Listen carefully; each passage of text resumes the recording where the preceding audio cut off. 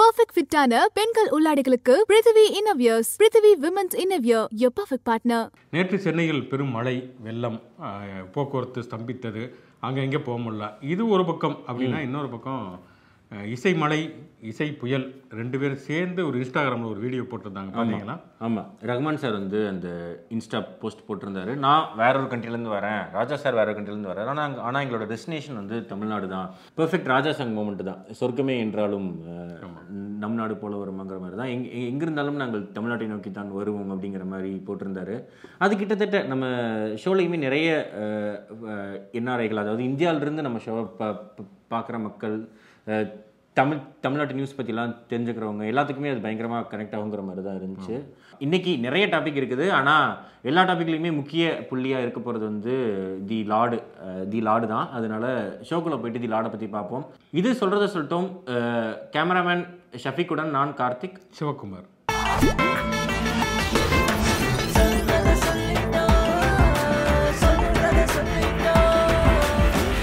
எந்தெந்த அரசெல்லாம் ஆளுநர்களுக்கு எதிரானவர்கள், இல்லை ஆளுநருக்கு வந்து ஒரு சிம்ம சொப்பனமாக இது எங்கள் மாநிலம், எங்கள் மாநிலத்துக்கான உரிமைகளை நாங்கள் தான் கேட்டு பெறுவோம் அப்படிங்கிற மாதிரிலாம் சொல்லிட்டு இருக்காங்க அப்படின்னா ஒரு 3 அரசுகள் தான். ஒன்று கேரளா, இன்னொன்று தமிழ்நாடு, இன்னொன்று வெஸ்ட் பெங்கால். பாருங்கள் மம்தா பானர்ஜிலாம் எப்படி திட்டுறாங்க பாருங்கள், மம்தா பானர்ஜி மாதிரி போல்டாக கற்றுக்குங்க அப்படின்னு சொல்லிட்டு இருக்கிறப்ப தான் மம்தா பானர்ஜி மேடம் நேற்று ஆர்எஸ்எஸ் மேலே எந்த பிரச்சனையும் இல்லையே, அவங்க ஒரு நல்ல சித்தாந்தம் தானே அப்படிங்கிற மாதிரி வீடியோ பேசியிருந்தாங்க. ஐயோ, இவங்களுக்காக நம்ம வந்து டெய்லியும் பால் காவடி எடுத்தோம் அப்படிங்கிற ரேஞ்சில் ஷாக் ஆகிட்டு இருந்தப்போ தான் கேரளாவில் மசோதாவை பாஸ் பண்ணியிருக்காங்க. ஆளுநர்களின் வரம்புகளை வந்து கத்திரிக்காலால் வெட்டுவது அப்படிங்கிற மாதிரி நடத்திருக்காங்க. என்னென்ன வரம்புகள்லாம் நிப்பாட்ட போகிறாங்க? அது குறிப்பாக பார்த்தோம் சொன்னால் அந்த துணைவேந்தர்களை நியமிக்கக்கூடிய ஒரு அதிகாரம் அப்படிங்கிறது கவர்னர்களிடம் இல்லாமல் அது வந்து அமைச்சரவை அவருடைய அதிகாரத்தின் கீழ் வர வேண்டும் அப்படிங்கிற மாதிரியான ஒரு தீர்மானத்தை வந்து அங்கே பாஸ் பண்ணியிருக்காங்க. ஈவன் தமிழ்நாட்டிலுமே அப்படியான ஒரு தீர்மானத்தை வந்து பாஸ் பண்ணியிருக்காங்க. என்ன பிரச்சனைனா இதில் 2 பிரச்சனை இருக்குது. ஒன்று, கவர்னருடைய அதிகாரத்தை குறைப்பதற்கு ஒரு தீர்மானம் நிறைவேற்றினால் கூட அதையும் திருப்பி கவர்னர்கிட்ட தான் அனுப்பணும். ஆமாம், அப்படிங்கிறது தான் வந்து தனக்கு சம்பந்தமில்லாத தீர்மானங்களையே அப்படி தூக்கி கடப்பில் வைக்கக்கூடிய ஒரு கவர்னர் தன்னுடைய அதிகாரத்தை குறைக்கக்கூடிய ஒரு தீர்மானத்தை கண்டிப்பாக வந்து அவ்வளோ சந்தோஷத்தோடலாம் ஓகே அப்படின்லாம் சொல்ல போகிறது இல்லை. வந்து அவர் தூக்கி கடப்பில் தான் வைக்க போகிறாரு கேரளாவிலையுமே. இன்னொரு விஷயமும் என்னென்னு பார்த்தோம்னா அங்கே வந்து எதிர்க்கட்சி காங்கிரஸ் கூட்டணி, ஆளுங்கட்சி கம்யூனிஸ்ட் கட்சி அப்படிங்கிறனால இடதுசாரிகளுடைய கூட்டணி கொண்டு வந்திருக்கக்கூடிய இந்த மசோதாவை எதிர்த்து காங்கிரஸ் கட்சி அங்கே வெளிநடப்பு செஞ்சுருக்கு. இது வந்து ஆளுநருடைய அதிகாரத்தை குறைக்கக்கூடிய இந்த மசோதா, இந்த தீர்மானங்கிறது துணைவேந்தர்களை ஆளுங்கட்சியினுடைய, அதாவது மாநில அரசுடைய கைப்பாவைகளாக மாற்றிவிடும் அப்படின்னு குற்றம் சுமத்திருக்காங்க. அதே காங்கிரஸ் கட்சி இங்கே தமிழ்நாட்டில் அந்த தீர்மானத்தை ஆதரிக்குது. திமுக கொண்டு வந்த தீர்மானத்தை ஆதரிக்கிறாங்க அப்படிங்கிற ஒரு விஷயத்தை நம்ம பார்க்குறோம். சரி, இதுக்கு முன்னாடி வந்து பாஜகவுடைய ஆளுநர்கள் வரலை அப்படின்னா காங்கிரஸ் தான் ஆட்சியில் இருந்திருக்க போகிறாங்க. அவங்க ஷீலா தீட்சித்தை தான் அதுக்கு முன்னாடி ஆளுநராக அனுப்பியிருந்தாங்க. ஸோ ஆளுநரின் வரம்புகளை கை வைப்பது அப்படிங்கிறது மாநிலத்துக்கு ஓகேவா இருந்தாலும் மத்தியில் பிரச்சனை வரும்ல. அதனால காங்கிரஸ் அங்கே லாஜிக்காக தான் முடிவு எடுத்திருக்காங்க. ஆட்சிக்கு வந்தாதான பிரச்சனை ஸ்டில் ஒருவேளை ஏதோ நம்பிக்கையில் இருந்திருக்காங்க, வருவோங்கிற நம்பிக்கை. ஒரு காலத்தில் அதிரடி கருத்துக்களை சொல்லி அடிக்கடி மீடியாவில் இடம்பெறுவது ஹெச்ராஜாவுடைய வேலையாக இருந்தது. இப்போ ஹெச்ராஜாவை யாருமே கண்டுக்கிறது இல்லை. எங்கெங்க ரிப்போர்ட்டர்கள் அப்படின்னாலே வந்து பெருசாக அதுவும் எதிர்கேள்வி கேட்க மாட்டாங்க அந்த ப்ரெஸ்ஸில் இருக்கிறவங்கலாம். அப்படிங்கிறப்ப ஹெச்ராஜா வந்தால் மட்டுமே ஸ்பெஷலாக எல்லாருமே நறுக்குன்னு மண்டையில் கொட்டுற வேலையை பார்த்துட்டு இருக்காங்க. போன வாரம் கூட அண்ணாமலை மிமிக்ரி செஞ்சிருக்காரு, இதை பற்றி என்ன நினைக்கிறீங்க அப்படிங்கிற மாதிரிலாம் கேட்க, அண்ணாமலை மிமிக்ரி பண்ணலாங்க, அண்ணாமலையோட ஆடியோ வெளியாகிடுச்சு. அந்த ஆடியோ அதை பற்றி உங்கள் கருத்து என்னங்கிறப்ப அதுதான் மிமிக்ரின்னு சொல்லியாச்சே. என்னது நீங்கள் வந்து திமுகவுடைய கைக்கூலி, யுவாரி ஆன்டி இண்டியன் அப்படிங்கிற மாதிரி இது பண்ணிட்டா அப்படி. ஆனால் என்னென்னா 3 நாள் கழிச்சு அண்ணாமலையே சொல்லிட்டாரு அது மிமிக்ரிலாம் கிடையாது, நான் தான் பேசுகிறேன் அப்படின்னு சொல்லிட்டு. ஆனால் அதுக்குலேருந்து ஹெச்ராஜாட்ட வந்து எந்த பதிலுமே இல்லை. சரி, அது ஒரு பக்கம் விடுவோம். ஹெச்ராஜா வந்து ஒரு ஓரமாக வச்சுட்டு இப்போ அந்த ஹெச்ராஜாவுடைய இடத்தை நிரப்புவது அப்படிங்கிற அதிரடியான கருத்துக்களை சொல்வது, அதாவது ஒரு லிமிட் இருக்கும் இல்லையா, அந்த எல்லைகளை தாண்டுவது அப்படிங்கிறது அண்ணாமலையே நேரடியாக செய்கிறார். கட்சிகளுடைய மாநில தலைவர் வரக்கூடிய அண்ணாமலையே நேரடியாக செய்கிறார் அப்படிங்கிற மாதிரியான குற்றச்சாட்டுகள் இருக்கிறது.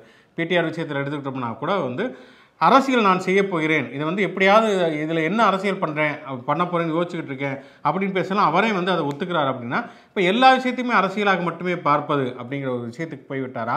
அரசியல் நாகரிகம் என்பதை தாண்டி அரசியல் அநாகரிகத்துக்கு அவர் வந்து கால் பதிக்கிறாராங்கிற ஒரு கேள்வி இருக்கிறது.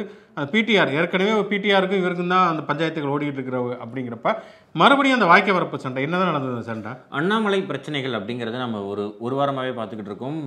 ப்ரெஸ்ஸில் வந்து செந்தில் பாலாஜிட்டு ஒரு பேட்டி கேட்டிருந்தாங்க. அண்ணாமலை இப்படி தொடர்ச்சியாக சொல்லிக்கிட்டு இருக்கிறாரு உங்களுக்கு கட்சியை பற்றி நினைக்கிறீர்கள் அப்படிங்கிறப்போ, படித்த முட்டாள்களிலேயே வடிகட்டின முட்டாள் 1ஆம் நம்பர் முட்டாள் யார் அப்படின்னா அது வந்து அண்ணாமலையாகத்தான் இருக்க முடியும். ஏன்னா தொடர்ச்சியாக அவர் சொல்லுவதில் எந்த முக்காவாசி விஷயங்களுக்கு வந்து எந்தவித அடிப்படை ஆதார முகாந்திரமே கிடையாது அப்படிங்கிற மாதிரிலாம் சொல்லியிருந்தாரு. இப்போ தமிழ்நாட்டில் மின்வெட்டு அப்படிங்கிறத ஒரு பிரச்சனைன்னு சொல்கிறேன்னா, அப்புறம் ஏன் அவர் பாஜக ஆளும் மாநிலங்களில் ஏன் மின்வெட்டு இருக்குது அப்படிங்கிற கேள்விகள் ஆரம்பித்து என்னை வந்து தூக்கி போட்டு மிதிப்பேன் பல்ல உடப்பேன்லாம் பேசினார். எந்தவித அரசியல் நாகரிகம், அரசியல் ஒரு குறைந்தபட்ச ஒரு அறம் அதெல்லாம் எதுவுமே அண்ணாமலைகிட்ட நம்ம எதிர்பார்க்க முடியாது அப்படிங்கிற மாதிரி செந்தில் பாலாஜி அவரே திட்டியிருந்தாப்புல. அதற்கு பிறகுதான் இந்த பிடிஆர் செருப்பு சம்பவம், அதுக்கப்புறம் அது வந்து மிமிக்ரி, வாய்ஸ் ஆர்டிஸ்ட்டு, இல்லை சொந்த குரல் தான், ஆனால் வந்து எடிட்டிங் நடந்திருக்கு, சவுண்டு மிக்சிங் நடந்திருக்குங்கிற அளவுக்கு அண்ணாமலை புதுசாக டெய்லி ரசூல் பூக்குட்டியா இல்லை குணால் ராஜனான்னு தெரியல, ஆனால் தொடர்ச்சியாக வித்தியாசமாக ரீசன் சொல்லிக்கிட்டு இருக்காங்க பாஜகவில். இன்னொன்று, பாஜக கட்சியில் இப்படி நாங்கள் ஒன்று செஞ்சிட்டோம் ஆனால் நாங்கள் செய்யலை அப்படின்னு ஜகா வாங்குறதே ஏன்னு தெரியல. ஏன்னா இந்த மாதிரிலாம் ஏதாவது விசித்திரமாக பண்ணால் தான் அந்த கட்சியில் நீ இப்போதான் தம்பி நீங்கள் வந்து கரெக்டான டியூனிங்கில் இருக்கீங்க அப்படின்னு பாராட்டுவாங்க. மாதிரி அப்பப்ப ஆடியோ ரிலீஸ் ஃபங்க்ஷன் நடந்துட்டே இருக்குது. ஏன்னா அமர் பிரசாத் ரெட்டி அவர் முந்தானத்து கூட விநாயகர் சதுர்த்தி இங்கே பாருங்க நாங்கள் வந்து ஸ்டாலின் ஏரியாவில் போய் 1000 இது கொடுத்துருக்கோம், எல்லாத்தையும் நாங்கள் வந்து சாமி கும்பிட்றவங்களா மாற்றிருக்கோம். இப்போ வரைக்கும் திமுக எம்எல்ஏ சீட்டாக இருந்தாலும் எம்பி சீட்டாக இருந்தாலும் சரி, நல்ல நேரத்தில் தான் முக்கால்வாசி பேர் திமுக டிஎம்கே ஆஃபீஸ்லேயே ஃபைல் பண்ணிக்கிட்டு இருக்காங்க. இதில் என்னமோ திமுக இருக்கிறவங்க எல்லாருமே வந்து பியூர் ஏத்திஸ்டுகள் மாதிரியும் பியூர் நாத்திகவாதல் மாதிரியும் இவர் தான் அங்கே போய் எல்லாத்துக்கும் வந்து பரப்புரை செஞ்சு விபூதி லட்டெல்லாம் தந்த ரேஞ்சுக்கு ஒரு பில்டப் கொடுத்துக்கிட்டு இருக்காரு. சார் கொளத்தூர்னு மட்டும் இல்லை, எந்த தொகுதியாக இருந்தாலும் கலைஞர் தொகுதியிலேயே நீங்கள் போய் சிலை கொடுத்தாலும் வாங்கி வச்சுக்க தான் போகிறாங்க. அடுத்த வாட்டியாவது மண்ணு சிலைக்கு பதிலாக தங்க சிலை, வெள்ளி சிலைன்னு கொடுத்தீங்கன்னா எல்லா ஏரியாவுக்கும் வந்து தாராளமாக கொடுங்க, எல்லா மக்களும் வாங்க தான் செய்வாங்க. ஆனால் இதனால உங்களுக்கு ஓட்டு விழுகும்னு நினச்சிங்கன்னா அதே ஒத்த ஓட்டு தான் அப்படின்னு வெளியே பேசிக்கிறாங்க. அந்த சைட் ட்ராக் அமர் பிரசாத் ரெட்டி கூட விட்டுறலாம்.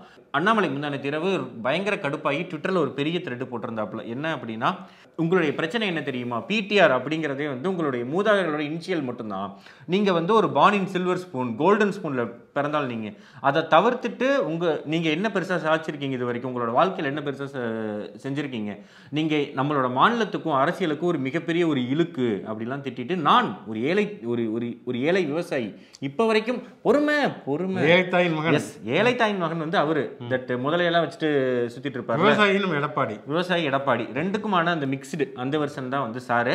இப்போ வரைக்குமே எங்க வீட்டில் இப்போ வரைக்குமே நாங்கள் வந்து விவசாயம் தான் பண்றோம், விவசாய கூலி நாங்க அப்படிங்கிற மாதிரி போயிட்டு விவசாயி அப்படின்னு இந்த எம்ஜிஆர் பேக்ரவுண்ட் சாங்கெல்லாம் ஓடாத குறை தான் அந்த ட்வீட்லையே. நீங்கள் வந்து ஒரு விஷயத்தை புரிஞ்சுக்கணும், உங்களை மாதிரி நாங்கள் வந்து பெரிய மாளிகள் இருக்கிறது இல்லை, பெரிய பிளேன்களில் பறக்கிறது இல்லை, உங்களை மாதிரி நாங்கள் வந்து மிகப்பெரிய வங்கிகளை மூடினதில்லை.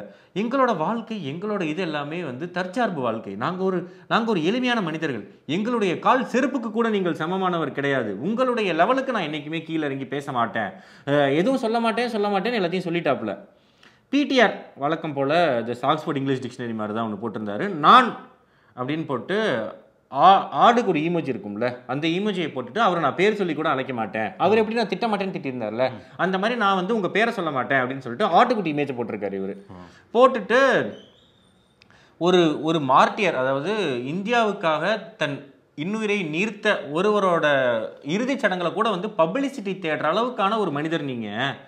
உங்களுடைய கட்சியில் இருக்கக்கூடிய நபர்களை வச்சு ஒரு தேசிய கொடி கட்டப்பட்டிருக்கும் ஒரு காரில் செருப்பு வீசலாம் அப்படின்னு ஐடியா கொடுக்குற அளவுக்கான ஒரு மனிதர் நீங்கள்.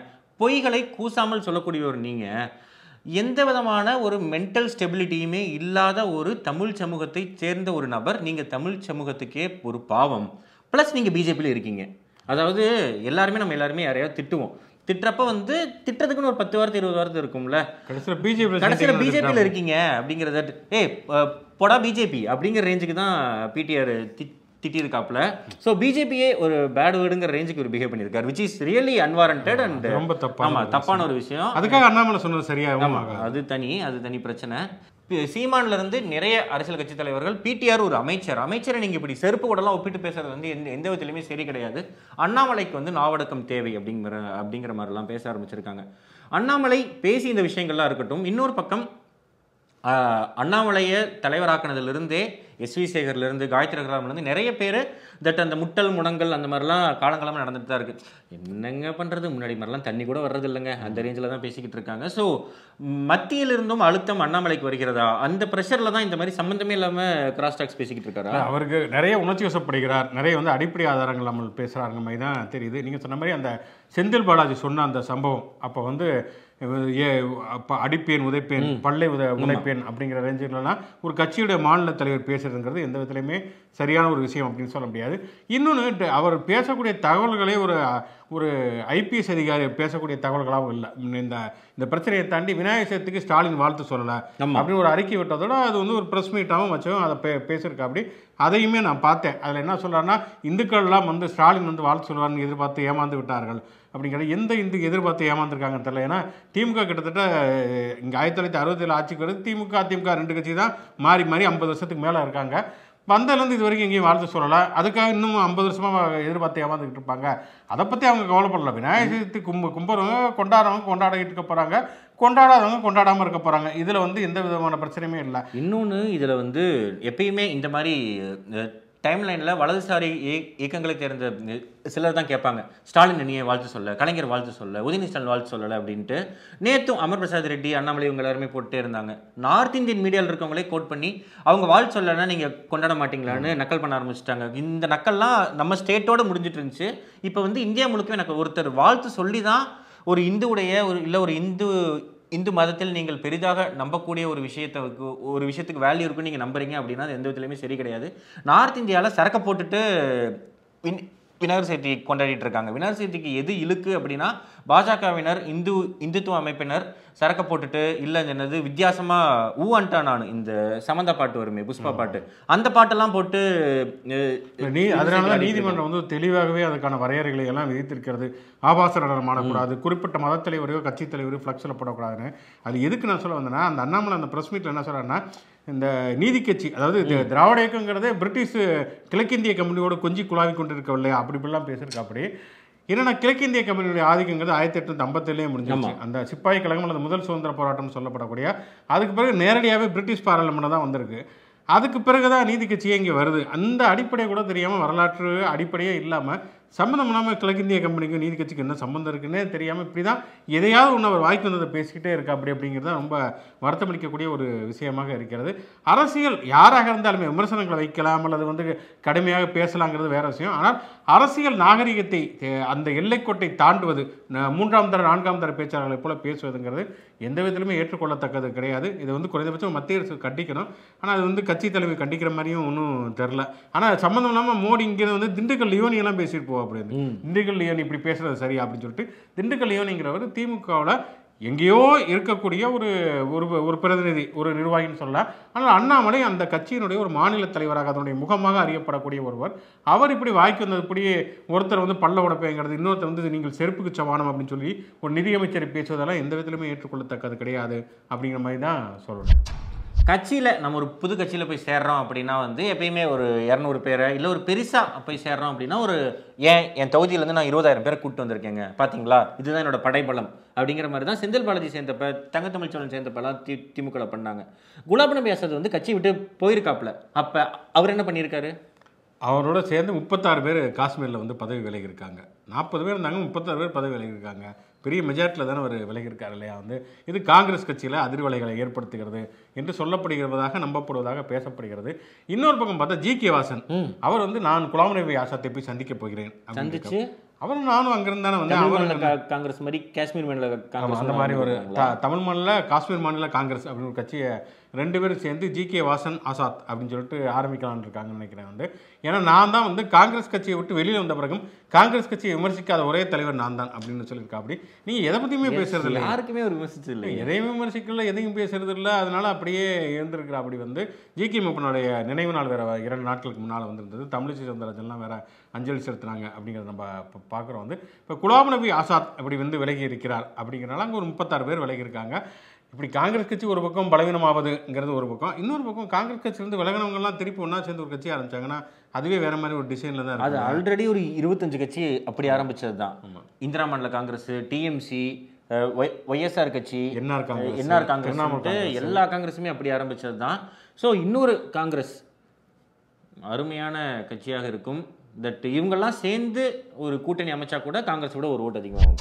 ஷோட லாஸ்ட் செக்மெண்ட் தேதி சொல்லும் செய்தி இன்று 614 நாள் சம்பவம் அப்படின்னு பார்க்கறதுக்கு முன்னாடி நம்மளுடைய பார்வையாளர்கள் மீடியா தமிழா அப்படிங்கிற ஒரு கமெண்ட் பதிவு பண்ணியிருந்தாங்க.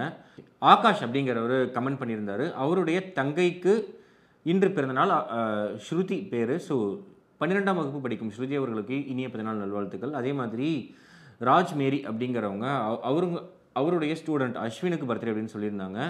எக்ஸ்ட்ரீம்லி சாரி ப்ரோ, எங்கேயோ மிஸ் ஆகிருக்கு, sorry, apologies. Belated wishes Ashwin, have a great year ahead. kg.karthi@twitter.com அந்த இமெயில் ஐடிக்கு நீங்கள் எப்போ வேணாலும் மெயில் பண்ணுங்கள், ஃபோட்டோவோடய நீங்கள் அனுப்பலாம். பர்த்டே விஷஸ் கண்டிப்பாக சொல்கிறோம், எப்படி மிஸ் ஆச்சுன்னு தெரில, சாரி. ஸோ அது இல்லாமல் இன்றைக்கி செலிபிரிட்டி விஷஸ் அப்படின்னா வந்து கீனு ரீவ்ஸ் அவர்களுக்கு இன்று பிறந்தநாள். மேட்ரிக்ஸ் படத்தில் அவர் தான் நடிச்சிருப்பார். அதே மாதிரி என் நாயை யாரா கொண்டீங்க அப்படிங்கிற சீரீஸாக வர ஜான்விக் அந்த சீரீஸில் அவர் தான் நடிச்சிருப்பார்.